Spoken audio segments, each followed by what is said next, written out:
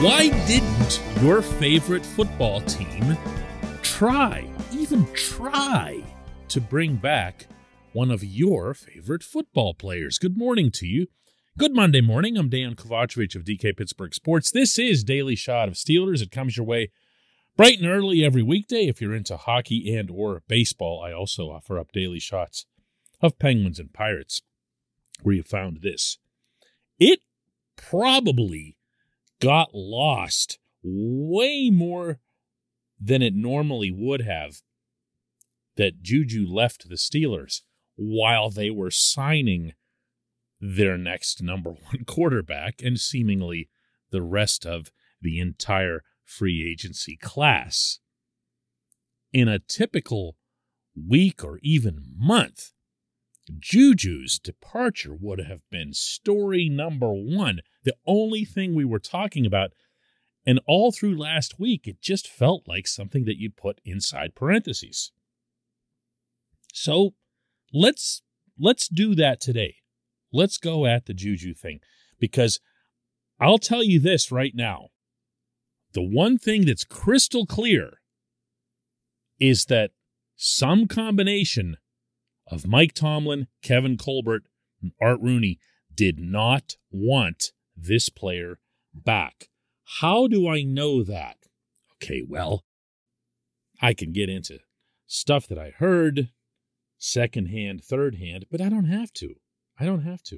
Listen to this. The amount that was reported that Juju signed for was $10.75 million. That was his one-year deal. And that sounded like it would have been a raise over what the Steelers paid him last year, and that was $8 million. So it sounded like, all right, well, Juju did a little bit better, especially considering he didn't play most of the season. But yesterday, a report emerges that these were the actual terms of Juju's deal that were not made public right off the bat. It has a base value of $3.25 million. Of that, $2.49 million is fully guaranteed at the signing. And that's less than a third of what he made in Pittsburgh last year. Now, there are incentives in the contract that would allow Juju to make as much as an additional $7.5 million. $2 million of that figure requires the Chiefs getting to the AFC Championship game. Most of the rest of the incentives are going to be in the form of participation, meaning he's got to play X number of games. That's all you need to know about what the Juju market was. It was close to non-existent. There was virtually nobody pursuing this player on an open market in which they don't even have to give up a draft pick or anything in a trade return. You can just walk right up to the player, hand him an appropriate amount of money, and he's yours. And that didn't happen. Why was that? What actually happened? I believe I have that answer. This portion of Daily Shot of Steelers is brought to you by Point Park University. Choose from nearly 100 career-focused programs leading to bachelor's, master's, and doctoral degrees. Choose when and how you'd prefer to do that studying, whether it's at Point Park's gorgeous downtown Pittsburgh campus, whether it's online, maybe a flexible hybrid format would work best for you. Find out more about all of this at pointpark.edu. Why did the Steelers not want Juju back? And there can't be any question right now that they didn't. If what I told you in the first portion of this segment didn't sell you on that, then I could also go read right off of Juju's mom's Instagram an impassioned post in which she said that Juju was trying everything that he could to come back, and the Steelers, quote, didn't want, end quote, her son. I mean, what's she going to do going onto social media and lying about that, especially when all of the facts around it support it? But why? Why did it happen? Well, to my understanding, there are two reasons. One of them, to repeat, is obvious. He didn't play enough. As Tomlin loves to say to his players, especially the younger ones, the best ability is availability. You need to be on the field. If you're not on the field, you're not really doing the Pittsburgh Steelers any good. Now, that can be cruel. That can be unfair. In most cases, it is. But it's the coach's way of getting players to try to at least minimize the risk that's involved by being in the best possible shape. No one's questioning Juju's conditioning or anything like that. I'm not equipped to do anything of the sort. But he didn't play. He didn't play. He got hurt lowering his shoulder and trying to go through a guy. Nothing wrong with that, but he didn't play. And he's had other injuries and other issues. And that leads me to number 2, which I happen to believe is a bigger deal. Number 2, and no one talks about this anywhere, even though I reported it a year and a half ago, and it made waves at the time, but it's not something that's stuck. It's not something that you heard continued conversation about. And what I reported was that throughout the 2020 season, the pandemic season, Juju continually had to have one of his knees drained every Friday on game week, just so that he could get out there and play. Now, to my knowledge, there has not been a surgical procedure to address this. If there had been, there almost certainly would have been an announcement from the team. They do that. It's not right away. Sometimes they'll even wait like a month or two, but they'll tell you. And the coach himself will tell you when you get to training camp who had procedures. Nothing has come up regarding Juju and the knee. In fact, at the time in 2020 when I knew that he was getting the knee drained every Friday, even though he was getting days off, veterans' days off, or whatever it was, over the course of the week, the practice week, the knee would occasionally be mentioned on the injury reports, but not always. And any time the subject of the knee came up, including with Juju himself, there'd be a virtual no answer. He'd talk about other injuries. He'd never talk about the knee. Okay. Well, am I the only one who feels as if Juju lost that glorious, explosive extra step that he had as a rookie? And you know what I'm talking about. Those quick slants that Ben would throw 5-6 yards away, just off the edge of the line of scrimmage. And the next thing you knew, they were 75-yard touchdowns. Remember the one in Denver in particular? Just left guys in his dust. And this was not someone who was a blazer in college, but he had that gear, that bonus round, where if he really, really needed to kick it into warp drive, he could do it, and did.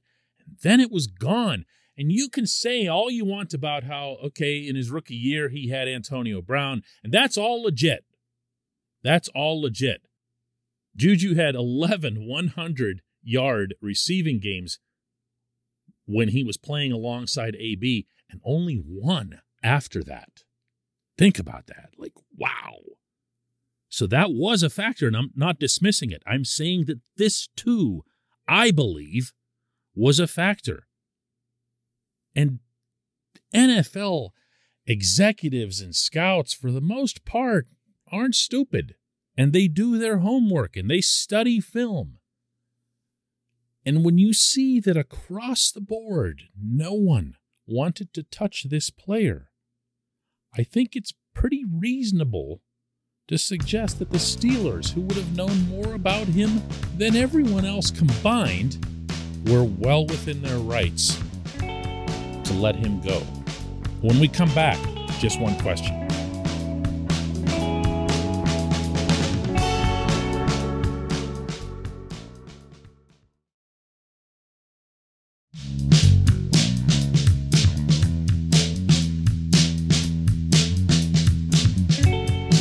Back. It's time for Just One Question, and that's brought to you always on this program by the personal injury law firm of Luxembourg, Garvin, Kelly, and George, LGKG. They represent people who are hurt in car accidents, who need assistance with workers' comp and medical malpractice claims. The attorneys at LGKG have been designated super lawyers, capital S, capital L, for the past 15 years. And yes, that is a real thing. The super lawyer designation is reserved for the top 5% of all attorneys in Pennsylvania. Learn more about them at lgkg.com or by calling 888-842-5454. And today's J1Q comes from Mike Bordenaro, who asks, what could be the planned wide receiver now? Do the Steelers like Anthony Miller? Are they drafting two of them? Deontay Johnson and Chase Claypool aren't going to be good enough. I couldn't agree with you more on the latter, Mike. I also am sure that you'd agree with me that the Steelers would see it the same way. They've got to get receivers. They've got to get them in the draft.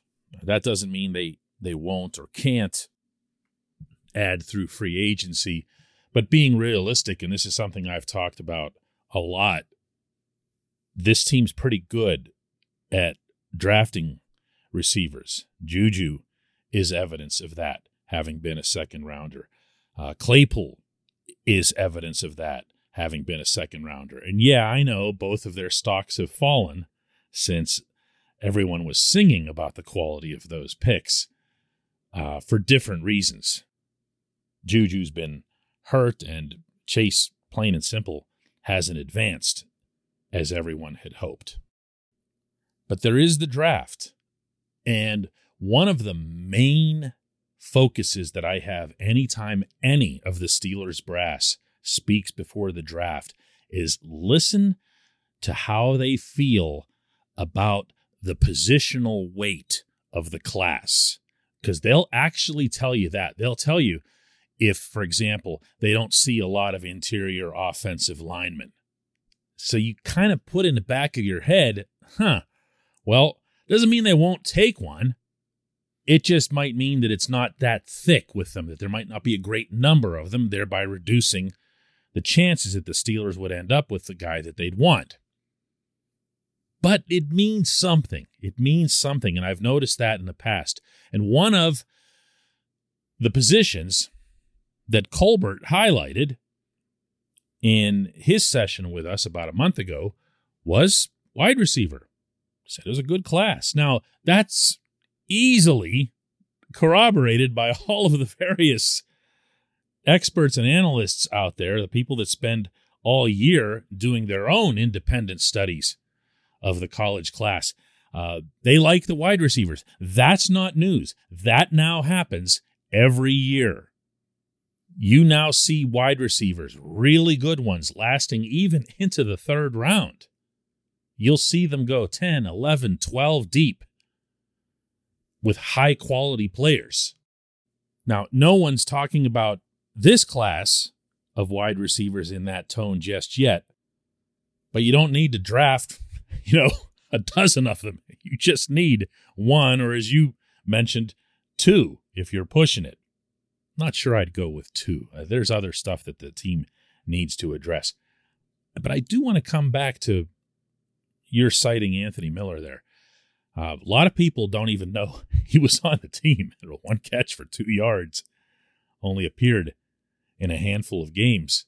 And this is someone who had some background with the Bears, and we know who his quarterback was out there. Miller will be back with the Steelers. He was re-signed in late January. Again, another one of those transactions that doesn't exactly scream off the page at anybody. But he showed something. He showed something in training camp. He showed something in practices. The team liked him. They clearly didn't like him enough to put him out there ahead of the 4 guys that they were using. But here we are in a situation where Juju's gone, Ray McLeod is gone.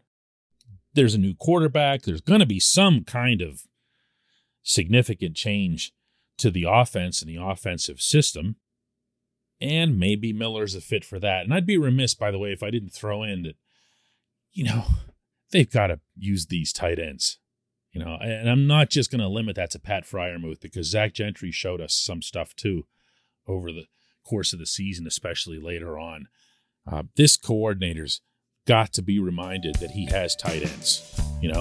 He's got guys that he can throw to here. And I pin that way, way more on Matt Canada than on Ben Roethlisberger. I appreciate the question. I appreciate everyone listening to Daily Shot of Steelers. We'll do another one tomorrow.